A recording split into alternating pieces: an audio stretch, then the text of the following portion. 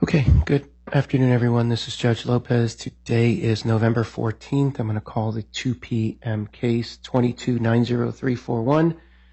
Core Scientific here on a disclosure statement hearing and a backstop commitment motion. So let me go ahead and just briefly take appearances. Mr. Perez. Your Honor, Alfredo Perez on behalf of the debtors.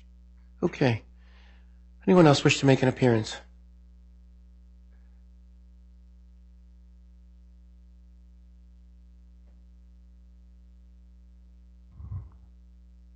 Good afternoon, Your Honor. Kieran Bakamoody from Vincent Elkins, appearing on behalf of the Equity Committee. Okay. Joined today by my partners, David Meyer and Paul Heath, as well in the courtroom. Okay. Good afternoon. Anyone else in the courtroom?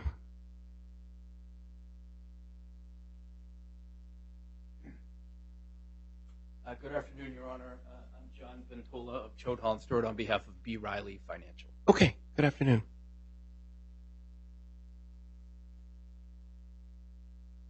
Good afternoon, Your Honor. Brian Lowen on behalf of Barings, one of the equipment lenders. Good afternoon. Okay. I'm going to unmute a few lines here. Is a 917 number? Yes, Your Honor. Philip Kim, Rosen Law Firm for lead plaintiff Morgan Hoffman. Mr. Kim, you're a little bit low. I didn't get a chance to hear you too well. Yes, Your Honor. I'll speak up. Philip Kim, Rosen Law Firm for lead plaintiff Morgan Hoffman in the securities class action. Perfect. Good afternoon. Here's a 202 number. Good afternoon. Hold on. I think I gave you the double hit. Not intentional. Good afternoon. That's okay. You're always playing games with me. Good afternoon, Your Honor. Jason Ruff on behalf of the United States Trustee's Office. Good afternoon. Here's a 212 number. Good afternoon, Your Honor. Chris Hansen with Paul Hastings on behalf of the Ad Hoc Committee of Convertible Note Holders. Good afternoon. Alrighty. Mr. Perez, why don't you tell me where we are? Yes, Your Honor. With the court's indulgence, if we could have one more hour, come back at 3 o'clock. I think everyone's back at the office trying to work through the various issues, and hopefully we will, at a minimum, have narrowed the issues before we come back. Okay. So with the court's indulgence, 1 hour would be great. Okay. For the lines that are unmuted, I will keep you unmuted, and I'll step off and I'll come back at 3 p.m. Thank you. Thank you, Your Honor.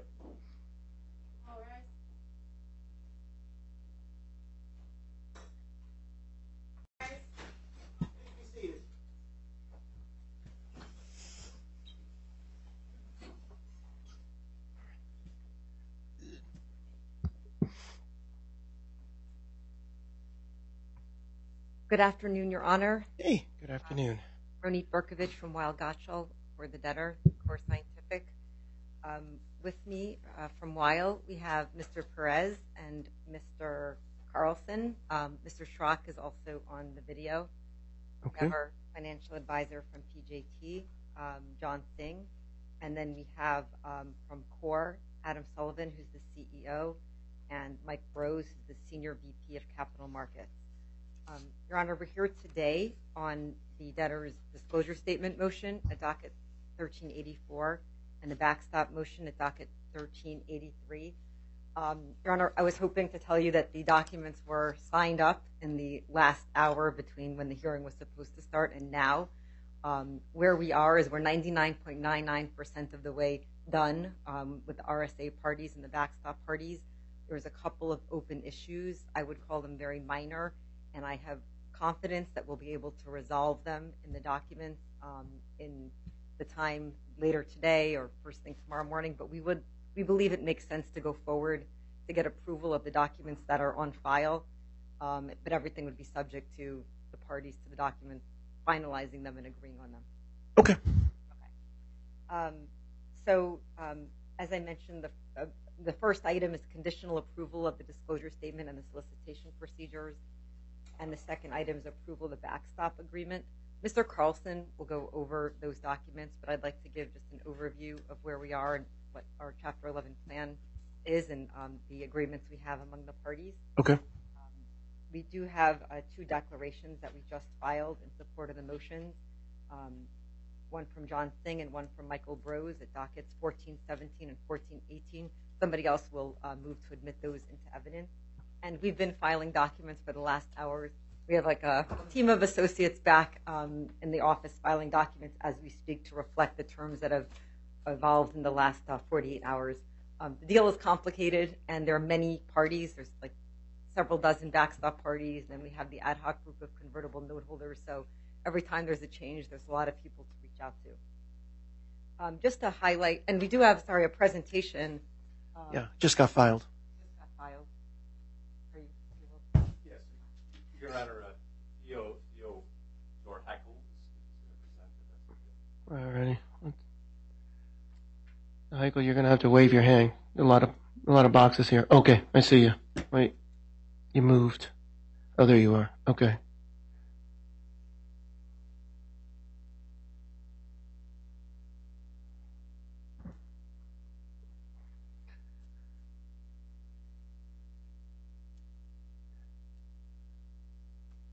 So we're on this slide now. This is the overview. Just a few key dates, and again, Mr. Carlson will go through this in more detail, but if we get the orders approved today, we would like to commence solicitation of the plan and the rights offering by Friday. We would file the plan supplement on December 8th, voting deadline December 13th, objection deadline December 15th, and we haven't run this by chambers yet, but we would like a confirmation hearing shortly before Christmas if that's available, with the hopes of getting out of bankruptcy in January. Today is a big day. The fact that we are 99.99% of the way there to an agreement in a very, very complicated case with many parties. We should have filed any minute now. The fourth amended plan, which changes the third amended plan, which had been docket 1407 from Friday. We are very close to a restructuring support agreement, which also we expect to file on the docket. That would be between the debtors, the ad hoc note holder group, the equity committee, and all members of the equity committee except for one. We also have had for a while the support of the minor equipment lenders for our plan. There are two parties that are not yet supporting the plan. I really think of them as one. One is the unsecured creditors committee. The other is B. Riley, which is our DIP lender, but also our largest unsecured creditor. We're taking care of them as a DIP lender, so to the extent they don't support the plan, it's as an unsecured creditor, and so they're aligned with the creditors committee. So again, all of our secured creditors, as far as we know, support the plan, and there are many secured creditors, and the equity holders support the plan, but this one group in the middle, we're still working on it. We do intend to continue discussions with them. They have been part of mediation. We have tried to reach a deal with them. We do owe them a proposal, and we do intend to give them one and hopefully get to a fully consensual plan. This case has also involved many other settlements that have been approved by the court over the last 6 months or so, including a big one with Celsius and about half a dozen holders of mechanics lien claims. Your Honor, we wouldn't be here today without the great work of Judge Isger, who is our mediator, who's been working with us since July in overcoming helping us overcome very difficult issues and getting to this day. Just a quick timeline to take us to where we are. We filed this case in December of 2022. As we explained to Your Honor last month when we had a status conference, we filed with an RSA with the secured creditors. The market changed. We terminated that RSA. We got more time through a new DIP loan. And then we worked hard with all of our parties to try to get to a deal.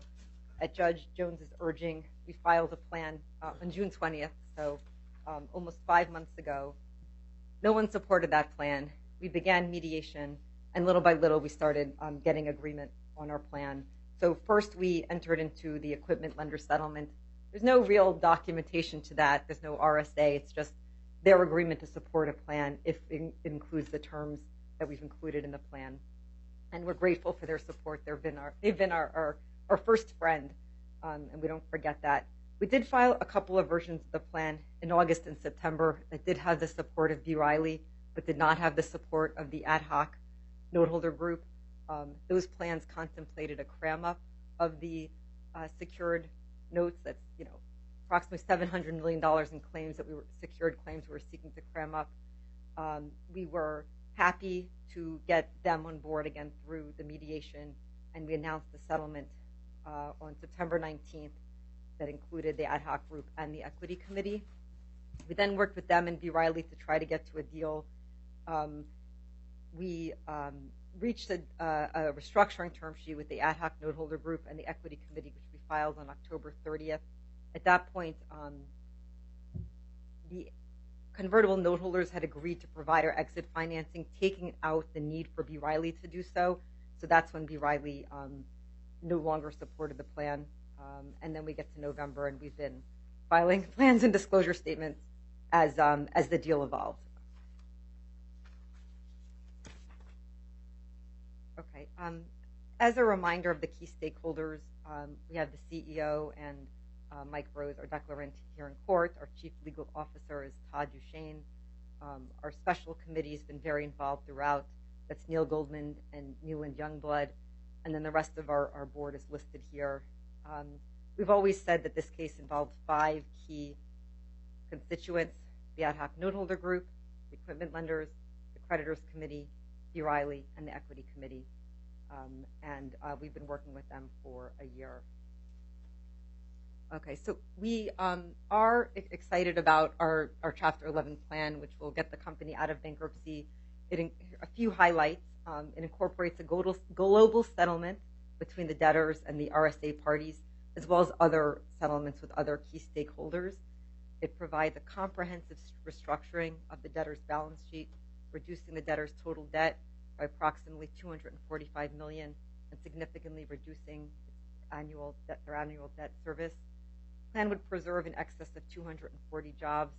Very importantly, the plan provides a full recovery to all creditors other than subordinated creditors and those that have agreed to lesser treatment.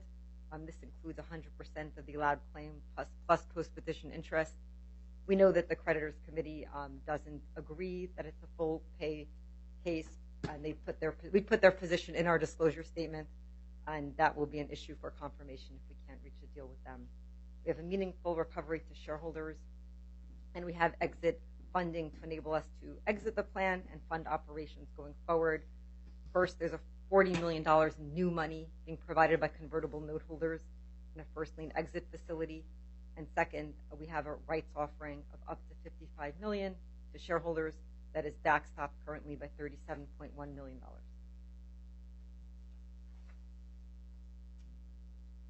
What's really great about our plan is it resolves a lot of big issues that have been facing us since the beginning of the case. One big one is valuation. Given the nature of this business, there's been a lot of disputes about valuation. Now everyone agrees, who's party to the plan, that the plan has an enterprise value of $1.5 billion with an expected plan equity value of $795 million. We have warrants going to equity holders in case they're right that the value is higher than we've agreed. They will get compensated through those warrants. Another big issue, which hopefully you don't have to hear about because we resolved it, is this 2x amount. There's some unusual provisions in the convertible note holder purchase agreements that provide that under certain circumstances, the convertible notes are payable at 2 times principal plus interest. There's been a dispute as to whether that's payable under Chapter 11 plan, and our plan does resolve those issues as the claim amount. We talked about the funding of the plan that we've now resolved. This plan, unlike the other versions of the plan that we had prior to a deal with the convertible note holders, allows us to significantly deleverage. We no longer have to cram up $700 million in secured debt. Instead, they've agreed to equitize a significant portion of their secured claims, obviously something that we couldn't do without their consent. There were various lien priority and intercreditor issues involved when B. Riley was putting in the new money. Our current plan gets rid of those issues by having the convertible note holders be the primary secured creditors under both the exit facility as well as the take-back debt. There were significant disagreements over the terms of the take-back debt that the convertible note holders were getting. We were able to resolve those, and those are all set forth in term sheets to the plan, each of the instruments being issued under the plan. A big issue early in the case was our disputes with the equipment lenders over the value of their collateral and the size of their claims. we've been able to resolve those through the equipment lender settlement. The plan resolves governance. Our new board of directors, we have both the equity committee and the convertible note holders, each selecting 2 members, with the 5th to be the CEO. And then I'll get to this in more detail, but there were some disputes about the payment of certain fees relating to equity holders. So those have been resolved through our plan. Your Honor, I have like about a 10-minute summary of the plan. I know that you saw the version from Friday. It hasn't changed on these issues too much. I'm happy to spend 10 minutes going through it, or we can skip over it. Yeah, no, I've seen it, and I started going through. There was a version, another version of the plan that was filed around 251. I don't know if there's going to be another version. I think that's that one. That's the version, the last version for today. Might be the third. They call it the third again, so it may be the solid third. We'll call it. Third. Yes, that's the version that we're seeking approval of. If there are minor changes to it on the solicitation version, we'll get all the parties to consent to that. Okay. Perfect. So we don't need to go through these slides. We'll jump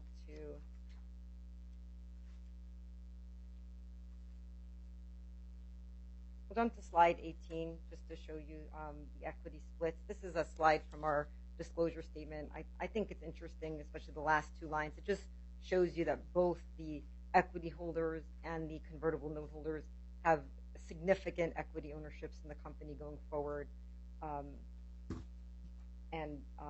It's a huge, again, accomplishment that we were able to get them to agree on the plan.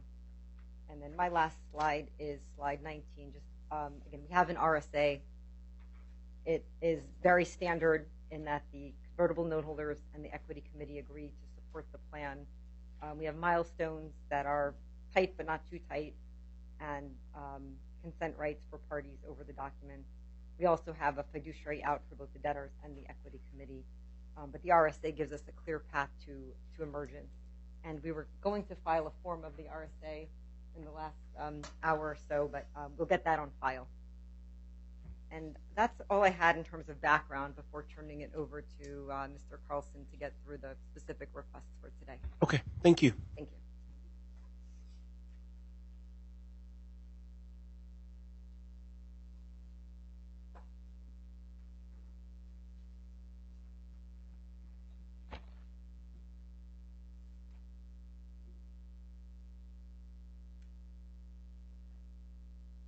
Good afternoon, Your Honor. Cliff Carlson on behalf of the debtors. Your Honor, before I go through the evidence that we'd like to introduce, is there anyone else you'd like to hear from before we move forward with the evidentiary? No, let's just get right to it. Sure. So, Your Honor, we filed our witness and exhibit list at docket number 1420. Mm-hmm. That's our amended one. This morning we filed 2 declarations.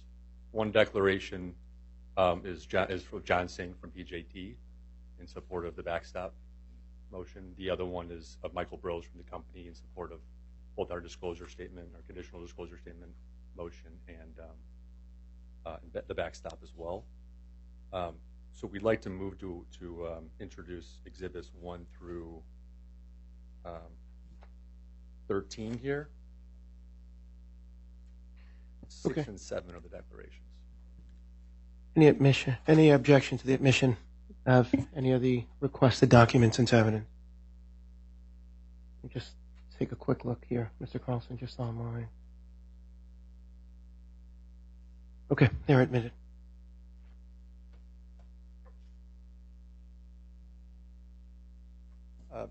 So, Your Honor, I'm going to start with just an overview of the rights offering and the backstop commitment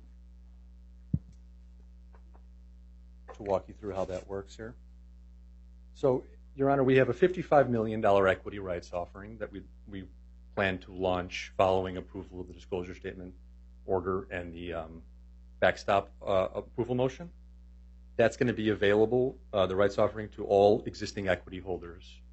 And there'll be opportunity to purchase new common interests at a 30% discount to plan equity value.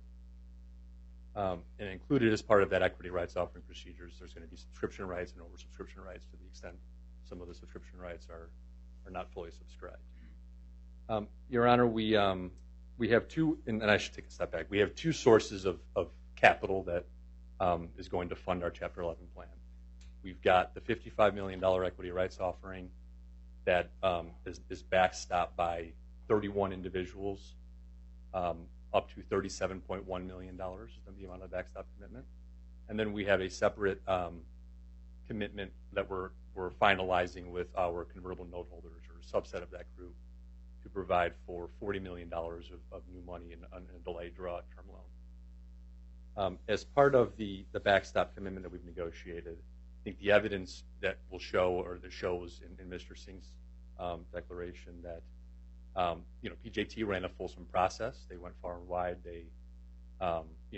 We entered into the mediation stage of these cases in July. We were able to negotiate a value maximizing transaction that resolved a number of issues, as Ms. Berkovich went through, including a $1.5 billion enterprise value and a number of other issues with respect to claim amounts. And we also, in parallel, we're running a process to try to raise equity rights raise. And the only actionable form of equity that we were able to raise was the $37 million in commitments, at least to backstop and fund this plan at this valuation as part of the settlement. And so we think that it's in the best interest of the company. It provides certainty. It allows us to implement that plan. It provides the debtors with sufficient liquidity, along with the exit facility, to move forward and fund the plan and address its post-emergence capital needs. We think that, in addition, what's unique about this is that it's a backstop commitment provided by 31 individuals. These are all, 31 parties. These are primarily existing equity holders. There are protections that we've negotiated and rights to make sure that this is actionable, and if somebody is in default, we have remedies. Number one, we're requiring that each party put in a deposit of 10% of their commitment within 3 business days of entry of the backstop order. We've also negotiated a number of other enforcement remedies that we will, including the ability to withhold equity distributions under the plan to the extent there's a default. We think the terms under which we were able to negotiate the backstop commitment are very favorable to the company. Although the commitment premium is on the high end of the range, it provides for a 20% commitment premium payable in shares on the effective date. The termination payment in this case is quite limited. It's only about $1.85 million, and it's only payable in very limited circumstances where there's either we miss the outside date in February, or other circumstances where there's a breach by the debtors. So we think that the terms are favorable, and one thing we did want to flag, we did make some amendments to the form of the backstop commitment letter and term sheet that we filed as a supplement early this morning. Those changes are threefold. One is we clarified the way the backstop commitment works. It backstops the first $37 million of the equity rights offering. So if we were able to raise $37 million, then there will not be a backstop commitment. It falls away after 37.1. Second is we removed a procedure that would allow for additional backstop parties to come in, and then finally we're engaging an information agent to help facilitate the rights offering. These were changes that were negotiated, that were required as part of the commitments that we received, and so we thought they were reasonable and appropriate under the circumstances.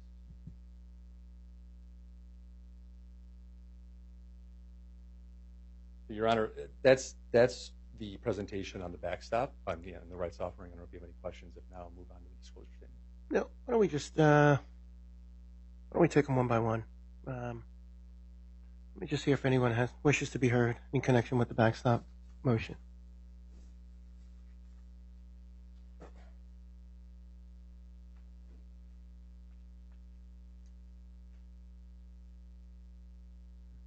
Good afternoon, Your Honor. David Meyer of Vincent & Elkins on behalf of the Equity Committee. Good afternoon.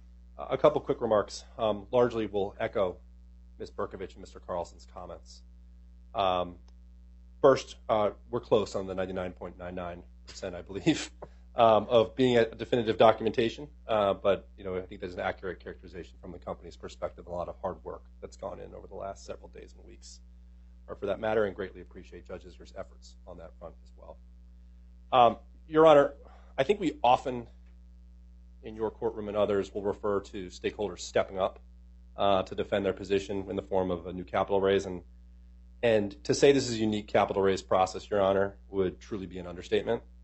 It's the Equity Committee that spearheaded the initiative to raise the $37.1 million in backstop commitments from 31 parties. That includes members of the Equity Committee, as well as other equity holders. And as Mr. Carlson noted, the vast majority of those folks are individuals. I think of it almost, Your Honor, as a form of crowdfunding, is how it might be described, reflecting the enthusiasm from equity holders of getting a deal closer to the finish line and helping the company emerge from bankruptcy. We've negotiated closely with the company and coordinated on the revised deal terms, and we're cautiously optimistic based on the revised backstop commitment that their equity rights offering is going to be successful. So in sum, Your Honor, and to the equity holders that may be listening today, I agree with Ms. Berkovich that today is an important day for the company, as well as the company's equity holders. It's been a difficult path and journey for the company's equity holders, but we believe the key stakeholders are positioned to work together as partners to facilitate confirmation and exit from Chapter 11 on the timeline the company has proposed. So thank you, Your Honor. Thank you. Anyone else wish to be heard?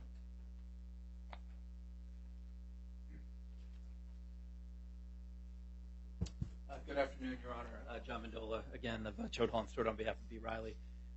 So the backstop and the disclosure statement are, of course, intertwined, Your Honor, and so I don't want to take up a lot of time, but I did want to note our growing concern, I guess, on sort of the scheduling issues that are going into this process. It's very much understand this is a complicated case and this is evolving, but it's very difficult to judge exactly where we are given these. We still haven't seen a signed backstop. We don't know fully who's participating in it. So most of my comments today are really echoing what was raised by the committee in their response last night, Your Honor, going to the feasibility of the plan, and also, like I said, a growing concern about the schedule with the holidays rushing upon us and the like, Your Honor. So they may go more to the disclosure statement, but since you asked to take them one at a time, that's what I really wanted to raise, Your Honor. So I anticipate the folks representing the committee will want to speak, but I did want to note it's really tough for my client to know quite where we are, given that there are still documents sort of being filed right now, Your Honor. Yeah, understood. Thank you. Anyone else? Let me turn to the phone line. Anyone on the phone line wish to be heard? If you do, please hit 5-star.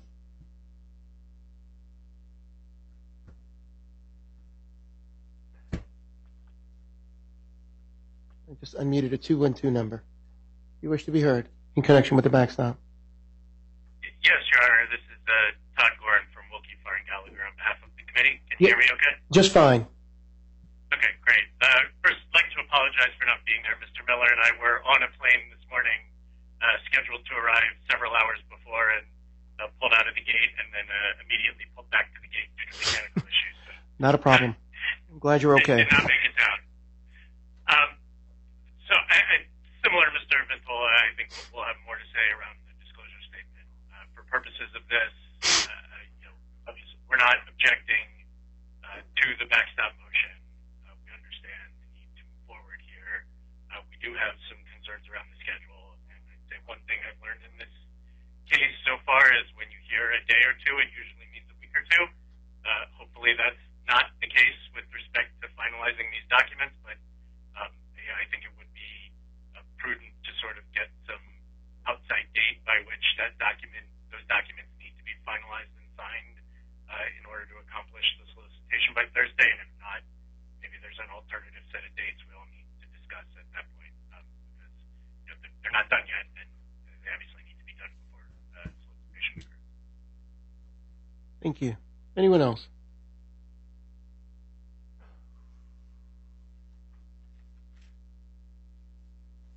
Your Honor, can you hear me? Just fine. Thank you, Your Honor. It's Chris Hansen with Paul Hastings on behalf of the Ad Hoc Committee of Convertible Note Holders.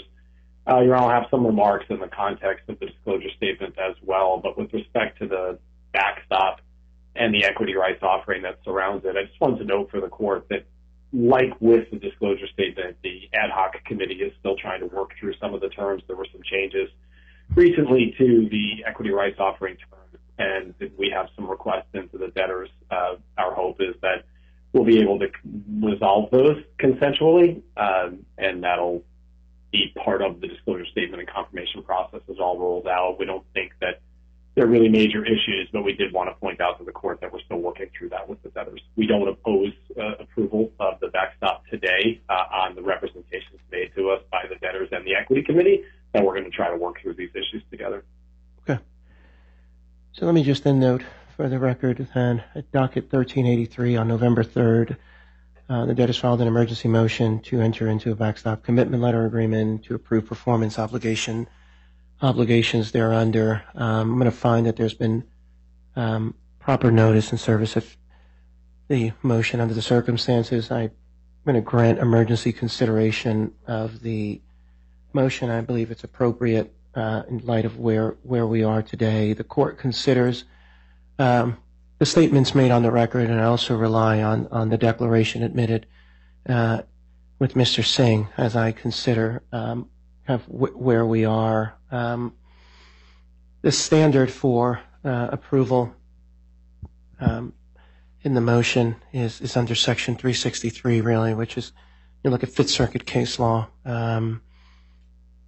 Standard really is sound business, and articulated sound business reasons. Business judgment test is really where you are. You've got to have good sound business reasons for entering into it, and that's the standard under 363. Looking at the old Continental case that really about 1986 came out, and the courts, the Fifth Circuit's been pretty consistent there under looking at the standard there. When you look at the backstop commitment letter, I agree with the statements made by Mr. Singh in his declaration. I think you got to look at backstop commitments in their totality, and you don't just kind of pinpoint isolated reasons one way or the other. I think you got to look at every component of it, but you got to kind of look at the total package to see really where you are, and you also have to kind of take a look at where the case is and where things are. And so when I consider the totality of the entire package there, I got it. I think the commitment premium is kind of on the higher side, but when you look at the termination payment, it's on the lower side, and you look at the agreement and kind of the consent and where parties stand today, and I don't hear a better deal on the table. And I got it. It's emergency motion, but this case has been out there for a while. I think when you look at everything there, the debtor certainly articulating, making sound business reasons. I said, why it needs liquidity to get to, and it needs to set a runway in connection with plan confirmation. And obviously those plan confirmation issues will get taken up at the appropriate time. Today's not that day. Today's just the day to see whether they can even begin to kind of put the pieces together to create a runway that would set the table for a potential plan. And there's agreement between the debtors and ad hoc committee, or at least no objection between an ad hoc committee or unsecured creditors, and there's support from an equity committee. So a lot of moving pieces have come together here. So I'm going to find that the debtor has satisfied the test in the Fifth Circuit for approval of the backstop commitment letter, and to enter into it and to seek performance under it, and to afford the backstop commitment parties to understand kind of what they would get under the deal, and so I'm going to approve that the equity capital raise as described on the parties and been articulated before the court. So I'm going to grant that motion. I got it. There's some moving pieces, and if things change materially from where we are today, then I think we all get a chance to come back and reconsider. But based upon the representations that are before me, the forms that I have read, that doesn't mean that, insignificant or what I would call non-material tweaks can't get made. But if there's something really just changed the deal, the fundamental terms of the deal, then I think parties have a right to kind of come back and take a look at this. So subject to everyone else, subject to finalization of all the paperwork, in which parties will all have an opportunity to see, I'm going to grant the motion. So why don't we turn to the disclosure statement? Thank you, Your Honor. So we filed our amended disclosure statement. That's at docket 1421. This morning we also filed an amended form of disclosure statement order. I think where we stand, and first we're only seeking conditional approval today. We'll have a final approval of the disclosure statement heard at the combined hearing at a later time. Where I think we stand as far as objections, we've been working around the clock to try to resolve all the comments that have come in. We had 3 filed objections on the docket. I believe 2 of those 3 have been now withdrawn. So I think we're resolved on those 2. There's one that was filed by Mr. Hoffman, a securities litigation plaintiff. I don't know where that stands, if that's still going to be pressed. I think our view is that that objection either deals with plan confirmation issues or may have misunderstood how our opt-out procedures work here and under the plan, and how the third-party releases work, and so those types of issues. But we'll hear from him, I'm sure, if there's still open issues. I know the UCC has confirmation issues as well, and I'm sure you'll hear from them. But I believe we're resolved on all of our disclosure statement and solicitation procedures issues with them in the amended form of disclosure statement order that we filed this morning. And so, Your Honor, I think we would rely on the declaration of Mr. Groves, who signed the disclosure statement, and that's filed at that's our exhibit number 7. I know folks have views on timeline that we can talk through, but before that, if there's any questions you have about our procedures or our disclosure statement, I'm happy to answer them. No, I read it. The only thing I would ask, Mr. Constant, is I know there was a kind of I guess what I recall to as the third or the solid third that was filed around 249, and the disclosure statement was filed at 251. I think I just want to, I don't know if there's been a red line for me to see kind of if there were any red line tweaks to the prior version, just so we can, and I think I just need to see change pages only, quite frankly, just so everyone can kind of just see what the latest. I think I saw the changes, but I may have missed one. We're happy to get that on file. Okay. But no, I'm comfortable with where, at least in terms of kind of where things stand. I just need to hear from parties and see where things are in light of everything that got filed. So why don't I open it up first in the courtroom and then see where we are on the phone.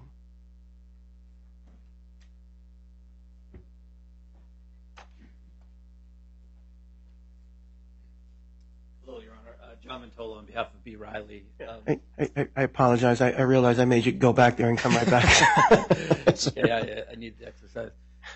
So, Your Honor, I guess kind of 2 broad points to make. As Ms. Berkovich reminded the court, B. Riley is both the DIP lender and the largest unsecured creditor in this case.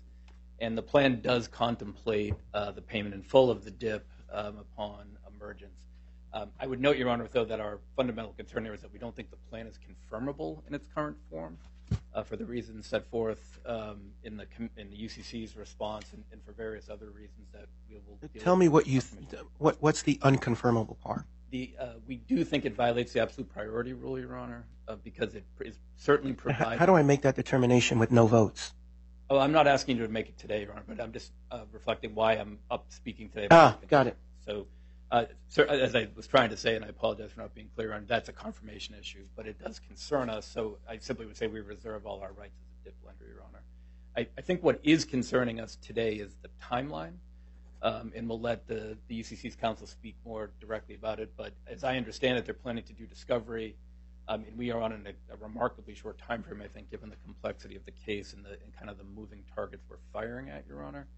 So I know the committee reserved the right to challenge the timeline after the fact. We're not trying to get in the way of the debtor's process here, Your Honor. We understand there's value in the case moving along. But we are concerned about that, I would say, a great deal. And then the last thing I just want to say briefly, Your Honor, is my client has been very supportive of the debtor throughout this process. We have a very good relationship with Ms. Berkovich and her team, and we know people are working around the clock, and we respect that. But we've been waiting for quite a while now for a response to some offers that were made before. We're eager to get that and engage with the debtor on it. And we just note, Your Honor, Ms. Berkovich made a point earlier that we're not supporting the plan because we're not the exit lender. And I would just respectfully note, Your Honor, that's not why we have concerns about the plan. We're committed to provide the exit financing and still would be interested in providing it, but that's not why we're concerned right now about the plan. It's because we don't agree with the treatment of our claim. So I just wanted to note that for the record, Your Honor. But again, we are eager to work with the debtor and its professionals to try to resolve this, and if we can't, we'll deal with it at confirmation. Okay. Thank you. Your Honor. Anyone else wish to be heard in the courtroom?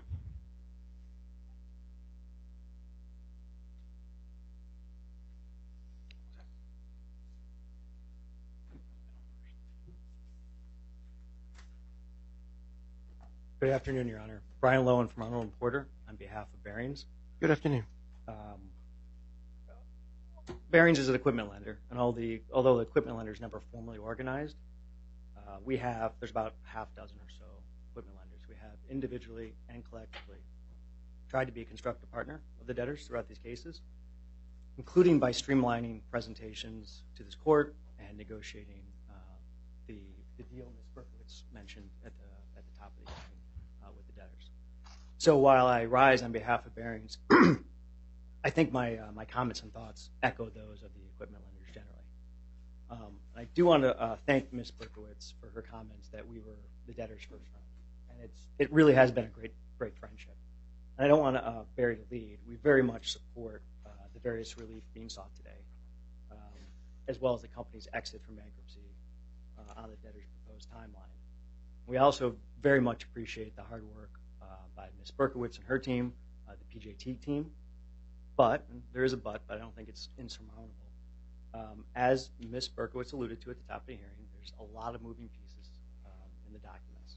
And that is the source of some concern, and I don't think it's insurmountable concern.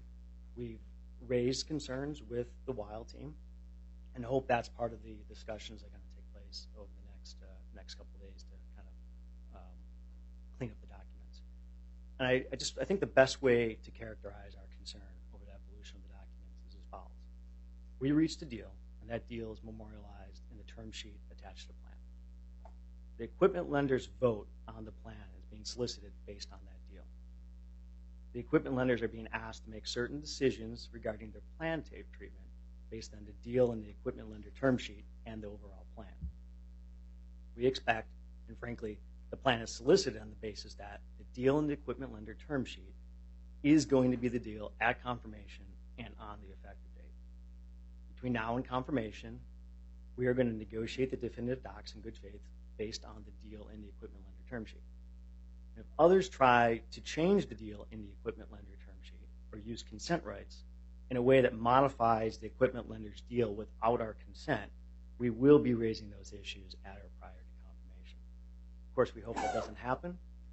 I was reluctant to rise and make that statement given the. You don't want to get retraded. I got it. Right, but all that being said, Your Honor, we very much support and appreciate the debtors' work that's gone into it, their friendship throughout the cases, and we hope that we don't have to be before this court anymore. Thank you. Thank you. Anyone else in the courtroom wish to be heard? With that, I'll turn on anyone online. Wish to be heard? Yes, Your Honor. It's Philip Kim, Rosen Law Firm for lead plaintiff Morgan Hoffman in the securities litigation. Yes, sir. Our objection is based on the idea that the plan is not confirmable to the extent that it releases these third-party claims. In our class action our case was filed pre-petition. We have claims against 15 defendants who are non-debtors. The debtor in this case had never moved to intervene to stay our case. That case is being litigated. Through their silence, it's become clear by taking no action in our case that the participation of the third parties in our class action has any impact in the Chapter 11 case. None whatsoever.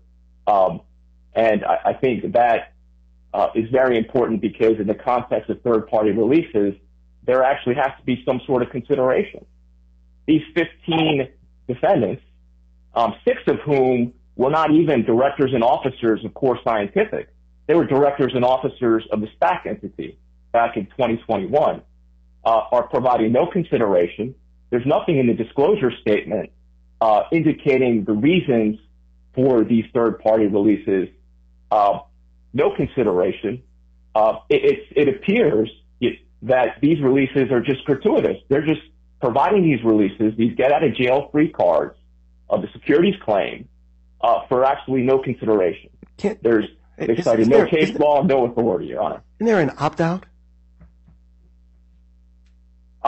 Well, they've set forth an opt-out procedure, but if we take it a step back, Your Honor, the court, even with defendants' arguments as to our class treatment motion, which is set for hearing on December 6th, they've taken the position that effectively those class members who have these third-party claims, the court has no jurisdiction over, right?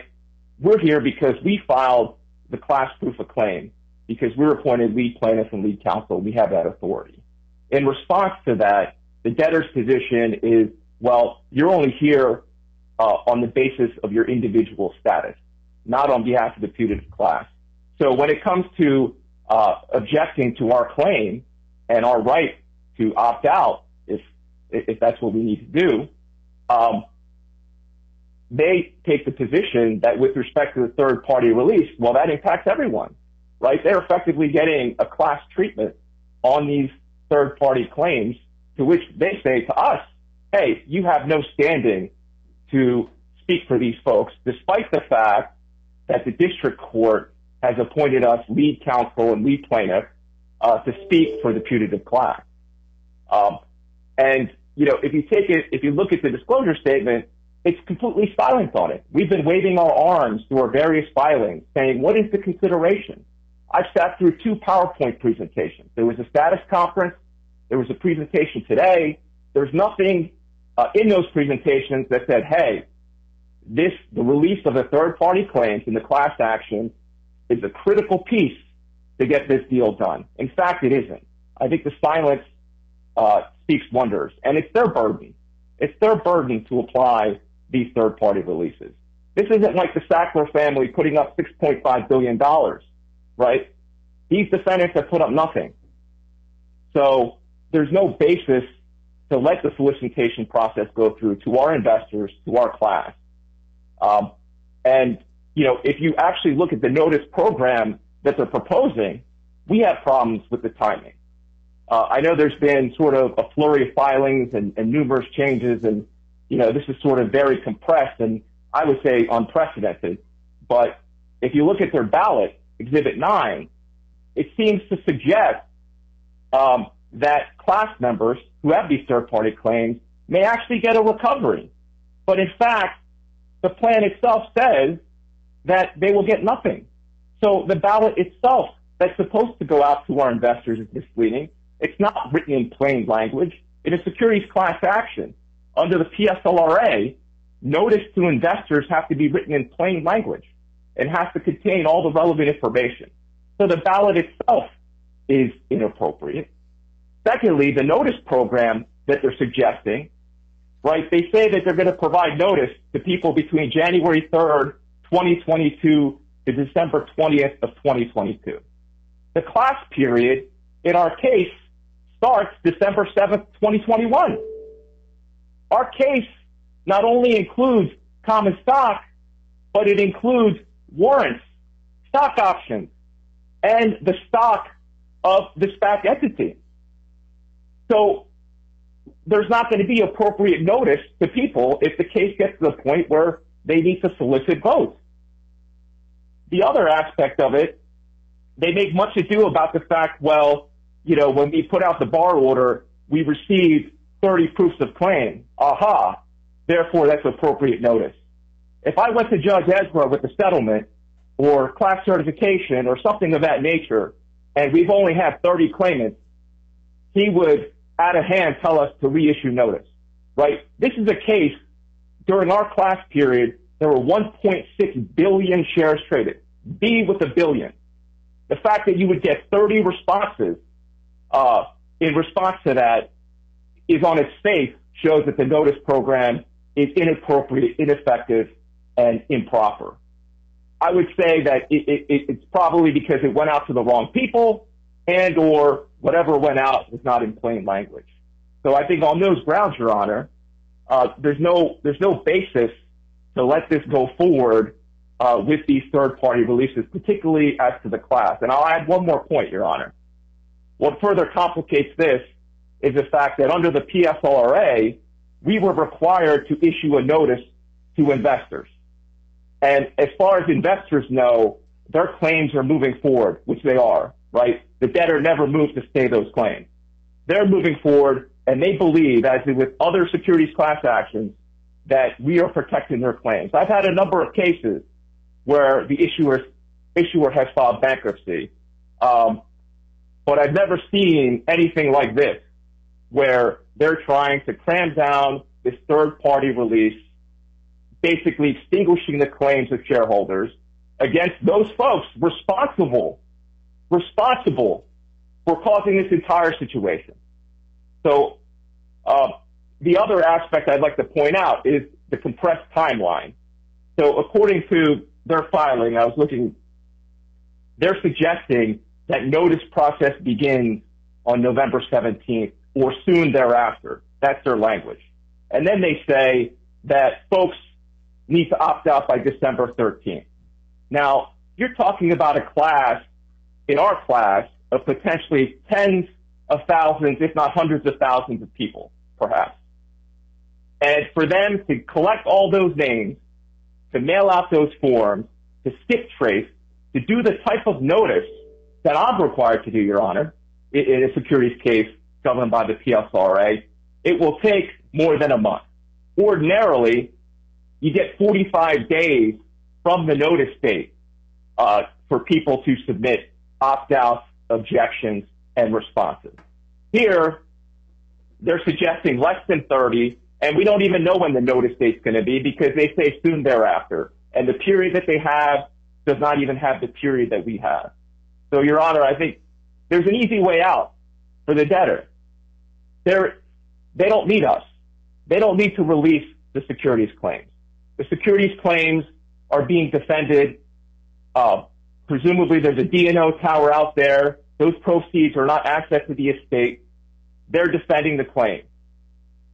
And they just don't need us. And we've asked them on numerous occasions, why are you doing this? What is the consideration? They fell on deaf ears. And as to this notion that people are working collectively or cooperatively, we had one conversation with the debtors' counsel, and they've ignored us since. So there hasn't been, this kumbaya sort of moment with us. I think what they're trying to do is just trying to get this gratuitous release, and it should not be allowed. Our securities class action claims should not be impacted by any of this language in the plan, Your Honor. And that's all I have to say about that, unless the court has any questions. No, thank you very much. Anyone else wish to be heard on the phone? Your Honor, good afternoon. Jason Ruff from the United States Trustee's Office. Just real briefly, I do have just a concern, given all the moving pieces with the timeline that's proposed by the debtors. I mean, if all the pieces come together, perhaps it works. But if it flips, I think we do need to have maybe a little bit more firm date of when the solicitation mailing deadline is going to be. I mean, if it goes much beyond November 17th, then we really are kind of affecting, even outside of what Mr. Kim was raising with the court, just the rights of the parties that usually they're typically afforded under the code. So, thank you. Anyone else? Yes, Your Honor. Chris Hansen with Paul Hastings on behalf of the Ad Hoc Committee of Note Holders. Your Honor, as we noted before, the Ad Hoc Committee still has a few open issues, principally relating to the terms of the various tranches of secured debt that are being distributed to the members of the Ad Hoc Committee under the plan. We're still trying to work through those with the debtors. We don't believe that resolution of those issues, as well as resolution of the issues around the equity rights offering and the backstop, are going to result in the need for the court to provide any additional conditional approval of the disclosure statement. And we expect to work with the debtors in the equity committee to arrive at an agreement. And we can simply supplement the record with respect to those changes as we move forward. Also want to make the court aware that the members of the Ad Hoc Committee have not yet executed restructuring support agreements. Because of the open issues that we have, we hope and expect to be able to do that upon the satisfactory resolution of those issues. But also note that, the equipment lenders made their point that their deal is their deal, our deal is our deal. So to the extent that some of those deals wind up overlapping with each other, I think the parties are going to do their best to work together to synthesize them to protect the integrity, especially of the side of the equipment lender deal. But, we'll cross all those bridges when we get there and hopefully arrive at a solution to confirmation. And if we don't, we'll see where we are at that point. Thank you.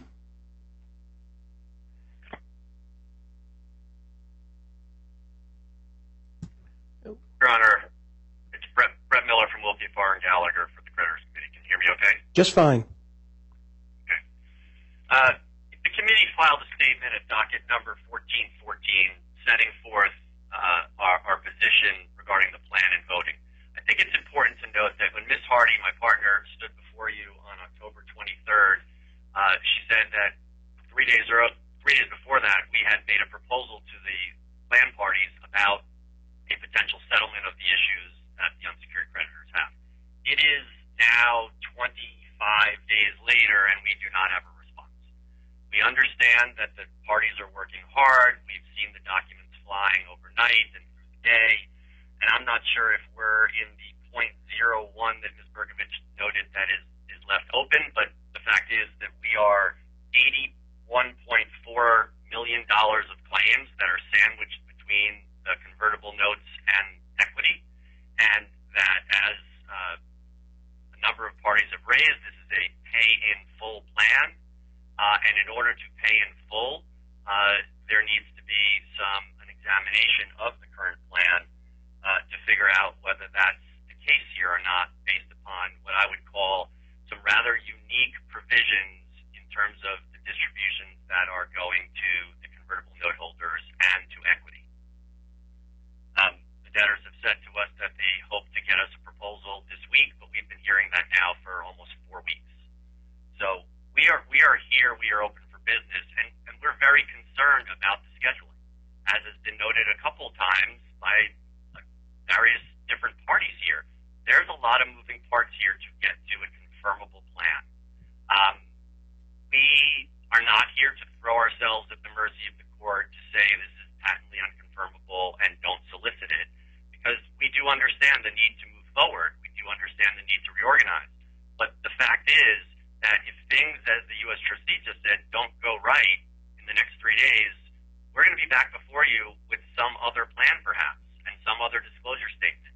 And if you don't end up with a deal with the convertible note holders and you don't end up with final deals with the equity holders and signed documents regarding the rights offering, we're going to go off track, and we're not going to be back here pre-Christmas for confirmation.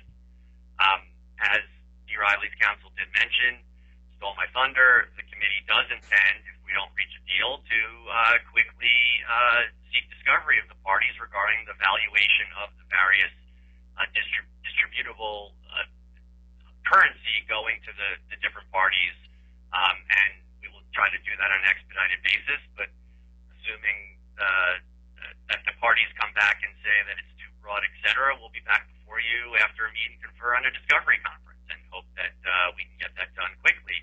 But again, the committee doesn't want to hold things up. We just see way too many moving parts.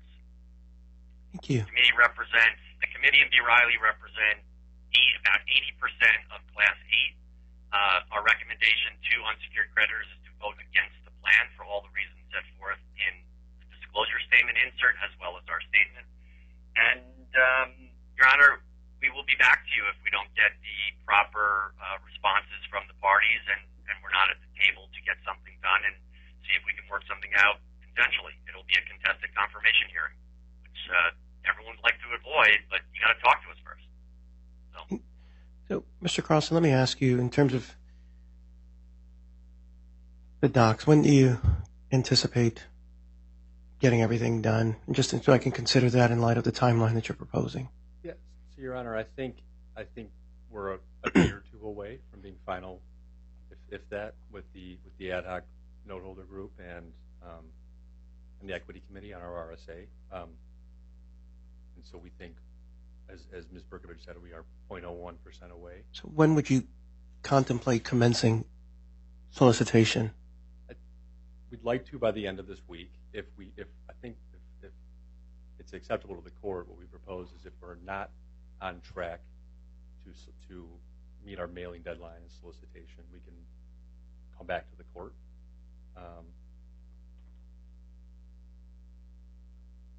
But we do want to stick to the timeline that we've proposed in our disclosure statement motion, and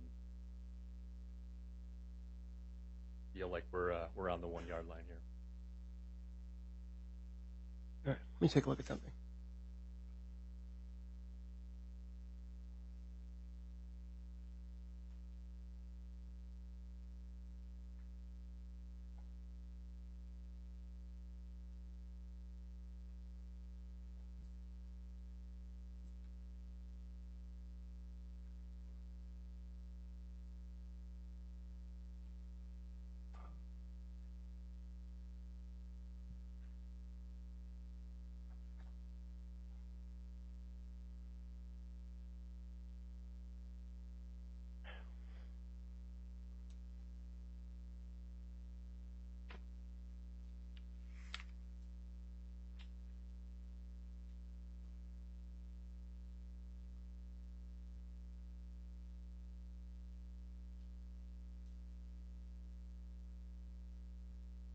Okay, so let me just say then before the court is request for conditional approval of a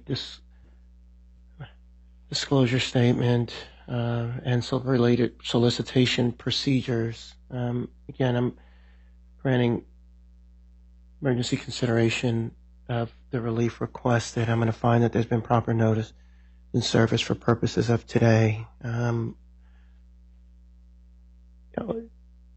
What's being requested is conditional approval of the disclosure statement, which means that the debtors are asking the court to allow solicitation to commence on a proposed plan and essentially running final approval of the disclosure statement until a combined hearing where the court would consider final approval of the disclosure statement and confirmation of the plan at the same time. So the debtor kind of runs the risk, if you will, that the court could later at a final hearing find that there was not adequate information. And so that's kind of what I'm being asked to consider with respect to the disclosure statement. But then also there are related procedures. And I think I've heard the comments from the parties, and I've considered them all. And so here's kind of what I'm going to rule. That I think even though the court is asked to kind of approve things on a conditional basis, I still think the court has to at least give a preliminary analysis as to whether there's adequate information within the meaning of Section 1125 of the Bankruptcy Code, which requires adequate information to enable either a creditor or an equity security holder to make an informed decision as to whether to accept or reject a plan. And so I've read the disclosure statement, and I do find on a preliminary basis that on its face there's adequate information within the meaning of Section 1125. There's certainly information about the background, the plan, the proposed treatment. Parties can disagree about their proposed treatment and whether plan confirmation, whether it satisfies 1129 of the code. But I think based from what the objections that I've heard, potential objections, and I appreciate the warnings.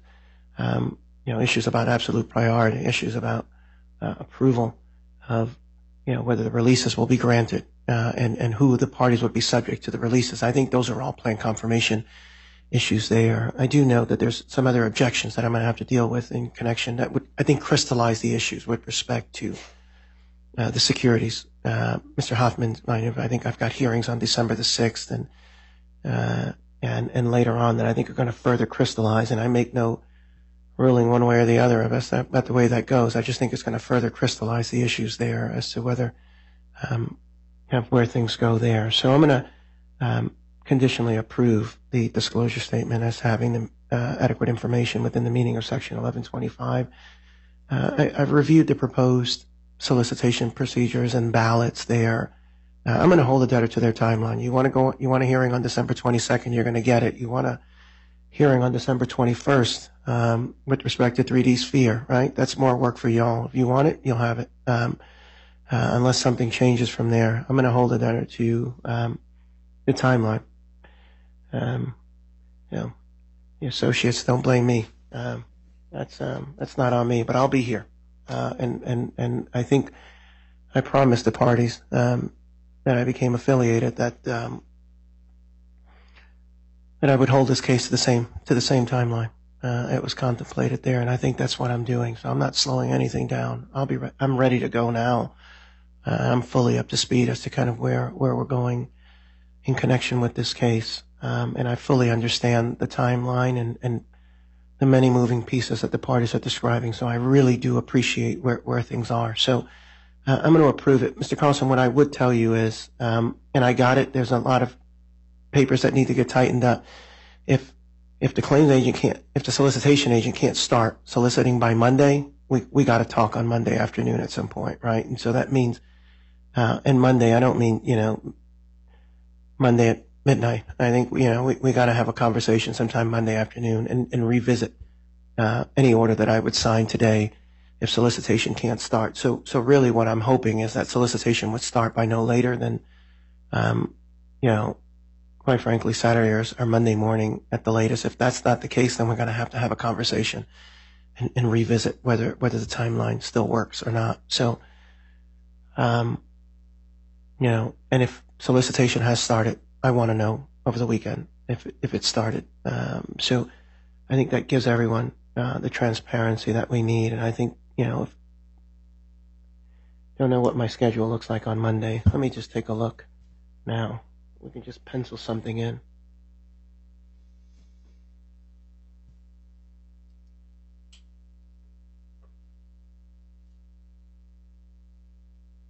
Ugh.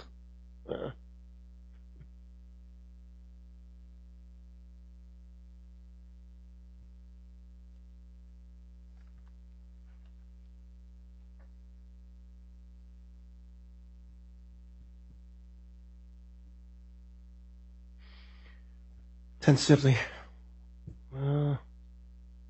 4:30 p.m. Houston time. Proposed time. If solicitation has started, we don't need to have.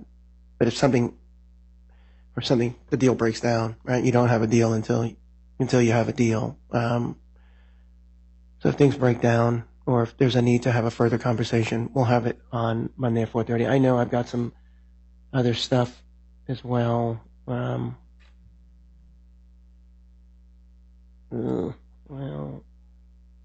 let me see. Judge Saldana is telling me I could do 2:30 as well.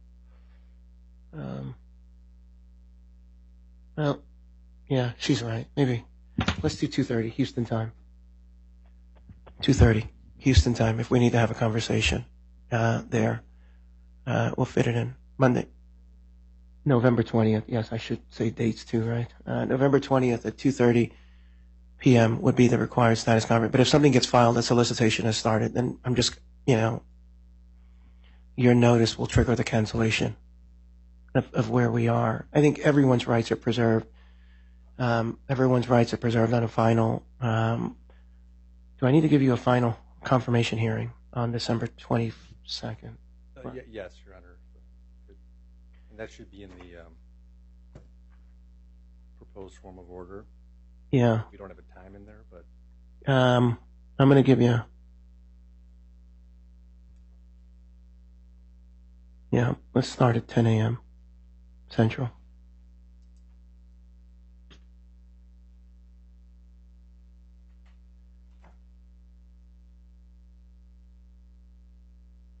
I think if I started at like 4 p.m., I would be putting the squeeze on all of you, but I'm not going to be cruel. I want to give everyone a fair opportunity to, as I take the issues, and people need a full, and so there'll be nothing. We'll start at 10 a.m. Central Time on December 22nd, and we'll give it as much time as necessary. But I do encourage the parties to continue to talk, and parties are saying they're not getting phone calls. Someone needs to reach out. But I don't want to get in the middle of all that. We'll just see where we are. Maybe Monday, maybe on the 22nd. I know that there are a number of matters that we'll be talking before that in some other matters, and we'll take those issues up in due course. So I wish everyone a good day. Mr. Carlson, in terms of the proposed order, do I need to just fill in dates? Is that what I'm doing, or are there? the one, yeah, that's right, Your Honor. The one we filed at 1416. We're happy to upload or revise with the time. No, I think I can pull that off. Okay. But so is is backstop ready for me to sign as well? That order? The backstop is as well. That we filed at. We may need to upload a revised form of order for that, Your Honor. We were moving quickly, so. Yeah, I'll sign disclosure statement. Add the date for plan confirmation, and again, I'll get that signed, and then you upload a revised order for backstop, and then let Ms. Saldana know when that's up, and I'll take a look at it. But again, circulate it to whoever needs it. Okay? Great. All righty, folks. Thank you very much. Have a good day.